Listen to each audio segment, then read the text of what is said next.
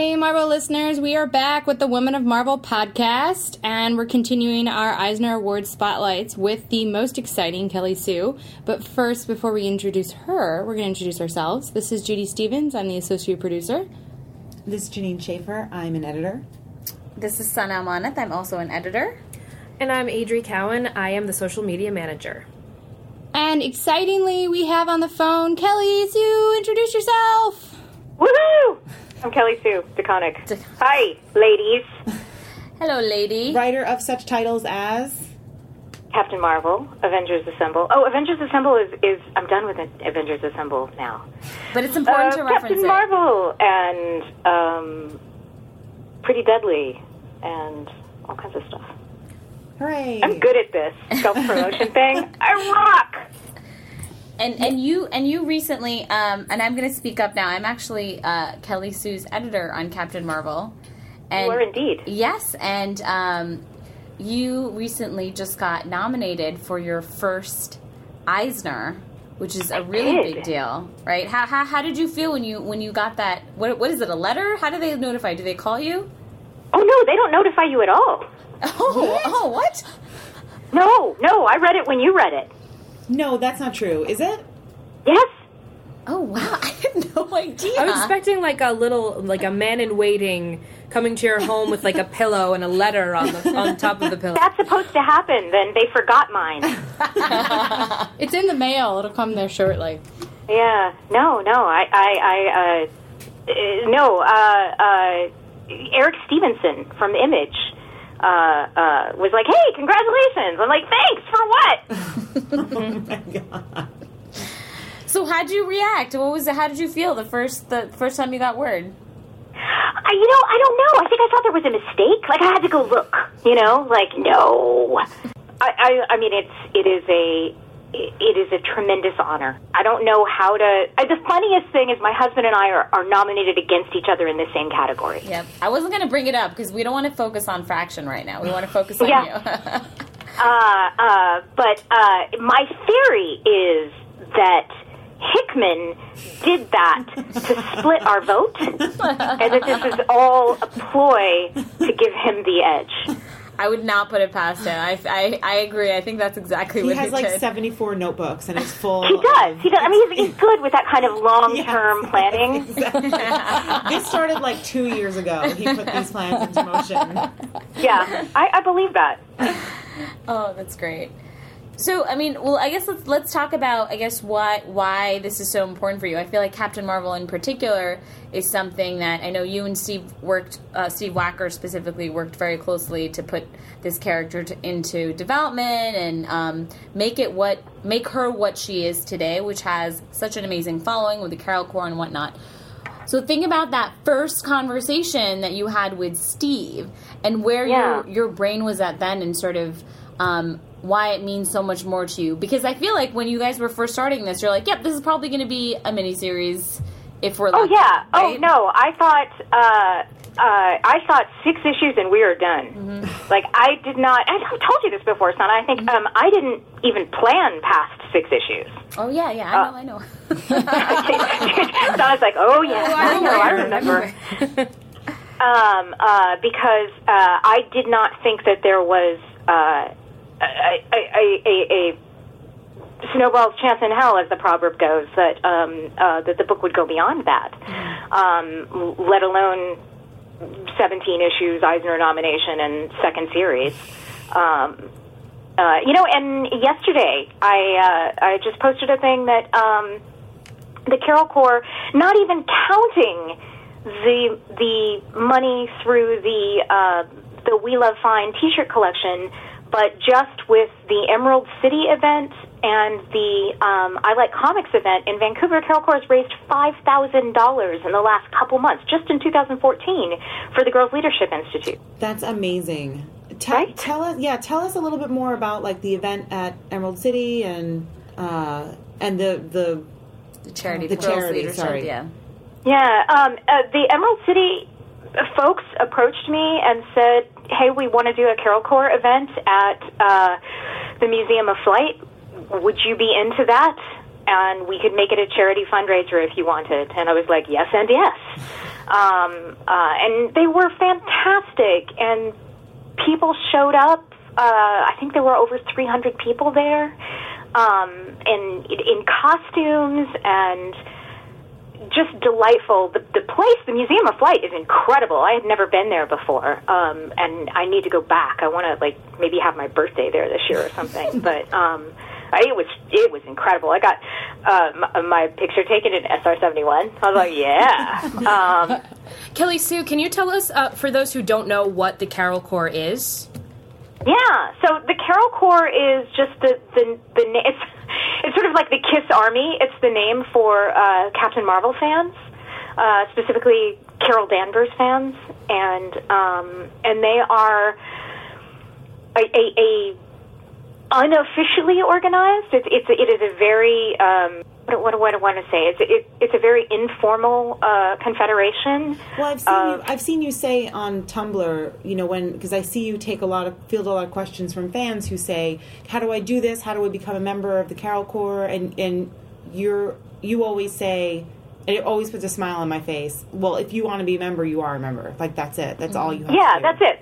There's no.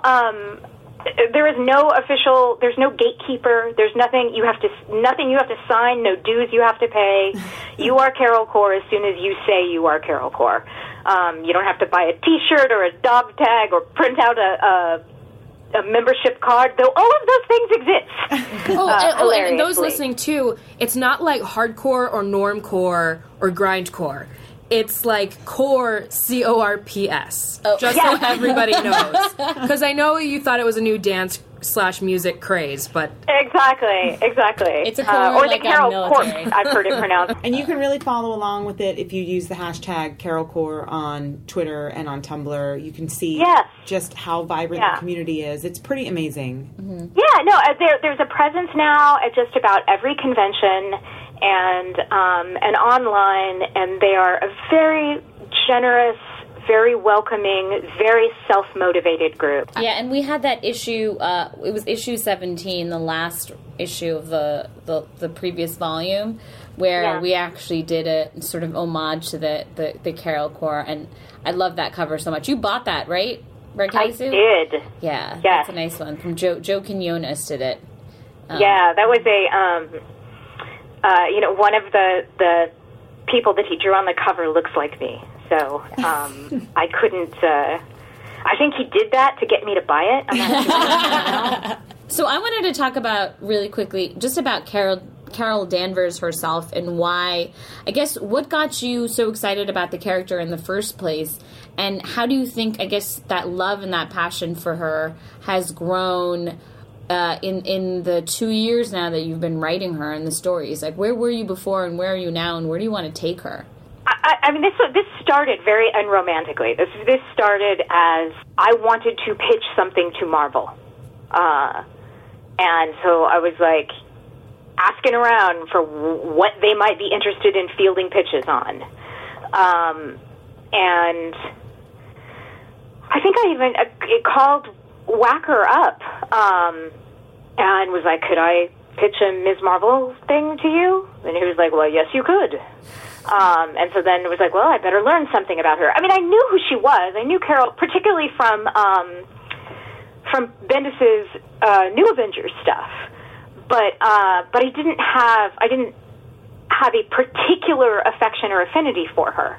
And then I started researching her, and I went back and read the old Jerry Conway and Claremont stuff, and was rapidly smitten. And then the pitch just kind of became that I wanted to really focus on Carol as a pilot. I wanted, in the events of Civil War, she had become very much a Law and Order character for really good reason. It made a lot of sense, and that was how they needed her to function on the larger chessboard at that point. But I wanted to nudge her back to her swagger, back to a more iconoclastic place. I think that we can sometimes get this idea that military people are all good soldier, Law and Order, straight up by the books folks, and it's sometimes those are not the people that we enjoy cheering for always. I mean, when it's done well, it's Captain America. But even Captain America is principles before rules. Yeah. And I wanted Carol to get her swagger back. I wanted Carol to be Chuck Yeager. And that was I grew up on military bases. My dad was in the Air Force. And so it was important to me that, like, vocation is not character, and Carol has that thing about her. She has that she's not strictly by the rules. She's got a swagger. She's got chutzpah. She's got a playfulness to her. And a vulnerability. I think she also has, I think you play to that very nicely in a way that doesn't compete with her being tough. Yeah, no, I mean, I think that's the bravest way to be, isn't it? Mm-hmm. Absolutely. Like, I think her emotional vulnerability is hand in hand with her courage. And I think the other thing I like about her is that she makes a lot of mistakes. She's really headstrong, and she's the kind of arrogant where she always thinks she knows best, except when she thinks she's the dumbest person she's ever met. Mm-hmm. Like that there's no in between. Right. So what do you think is your? I mean, do you find yourself in Carol Danvers? Like, yeah, are there aspects Carol. to her? I mean, I certainly. Sure, absolutely. I also see myself in Norman Osborn, and really every character you write, you write them in a way that you find some way to identify with them. Carol's braver than me, and Carol's way more driven than I am. But there's moments when I'm reading the script, I feel like I hear, and it's not a bad thing. I think it's fantastic, but I feel like I could hear you saying some of those words out loud, and that's what makes the line so great. Yeah, no, absolutely. I mean, there's the relationship between Carol and Jess in particular is me and my best friend. Mm-hmm. Now, we trade places as to who's Carol and who's Jess on any particular day, but that is very much our dynamic. And sometimes I think when she gets up on a soapbox, that's a little bit me. And I'm not sure that that's always a good thing. And I think sometimes that's why she, like in this most recent arc, we had to knock that soapbox out from under her, where she had that sort of like, I know best. Let me come in and fix it. Mm-hmm. Like, well, no, it's really, the world is a more complicated place than that. Right. So why don't we talk about what's next for Carol and what people can expect from, right now we're on issue 4, right? Issue 4 is out. We're working on issue 5. So, yeah, or issue 4 is actually coming out, my bad. Yeah, no, I think 3 is out. I just turned in the script for 7. Yeah. So why don't you give some not too many spoilers. Yeah. Why don't you give them a taste of what's to come? All right. So we're going to wrap up the arc on Torfa, and I have to say, I think this is I'm really happy with it. The 6 is not produced as a final comic yet, but I've seen, David Lopez, who is the artist on the book, David's layouts are quite nearly finished drawings. I mean, they're really phenomenal. So I have a really good sense of how it's going to look, and I'm very happy with it. I think I tend to be critical of myself, particularly with my pacing, and I think I'm strongest on a one-shot.